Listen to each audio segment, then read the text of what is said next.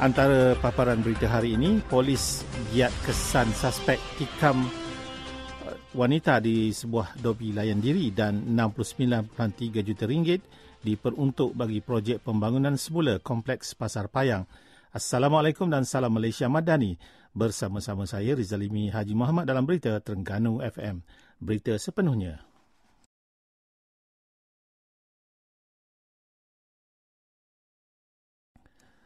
Polis giat mengesan seorang lelaki dipercayai suspek kes tikam terhadap seorang wanita di sebuah dobi layan diri di Kampung Seberang Takir petang semalam.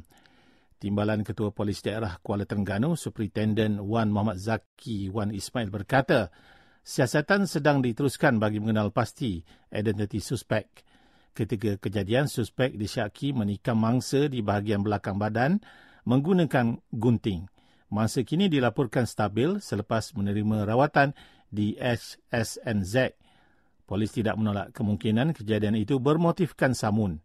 Kes disiasat mengikut Seksyen 324 Kanun Keseksaan dan Seksyen 393 Akta Sama.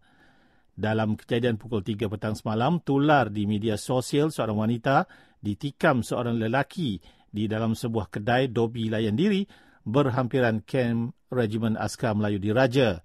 Suspek yang meluru masuk dan menikam mangsa turut bertindak menyepak mangsa sebelum melarikan diri.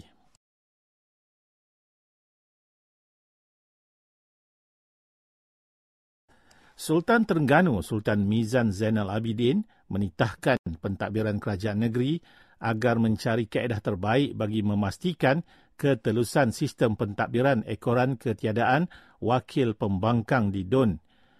Ia perlu sebelum sebarang keputusan demi kepentingan kerajaan dan rakyat diputuskan. Disiplin serta cabang ilmu pentadbiran yang teratur dan berkesan dapat dipastikan dengan cara kolaborasi menyeluruh di sebuah peringkat badan kerajaan yang berkepentingan. Baginda bertitah semasa merasmikan mesyuarat pertama, penggal pertama sidang DUN Terengganu ke-15. Dalam pada itu, Sultan Mizan menitahkan kerajaan perlu menggandakan usaha bagi menarik dan mempergiatkan aktiviti penggalakan pelaburan serta memberi fokus kepada kluster yang telah dikenal pasti.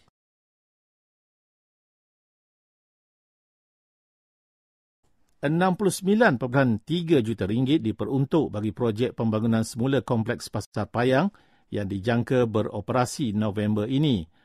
Projek tersebut dalam usaha menyediakan persekitaran yang lebih kondusif dan selesa untuk peniaga dan pengunjung sekaligus merancangkan sektor pelancongan negeri.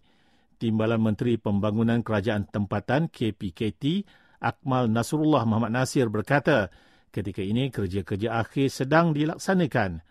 Manakala bangunan Pasar Payang 2 yang sedang beroperasi pada masa ini akan diteruskan dengan fungsi berbeza. Sementara itu, Akmal berkata pihaknya akan memastikan projek My Kiosk di seluruh negara dapat disiapkan sebelum hujung tahun ini.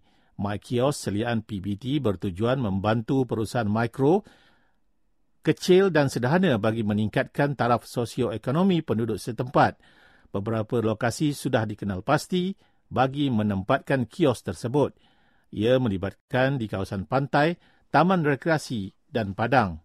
RM50 juta diperuntuk menerusi inisiatif belanjawan 2023 bagi menyiapkan lebih 3,000 My Kiosk di seluruh negara. Ia bertujuan mengatasi peniaga yang berniaga tanpa lesen selain menjadikan kawasan perniagaan lebih teratur dan tersusun. Sekian berita Terengganu FM. Berita itu tadi disediakan Nur Azila Matsani.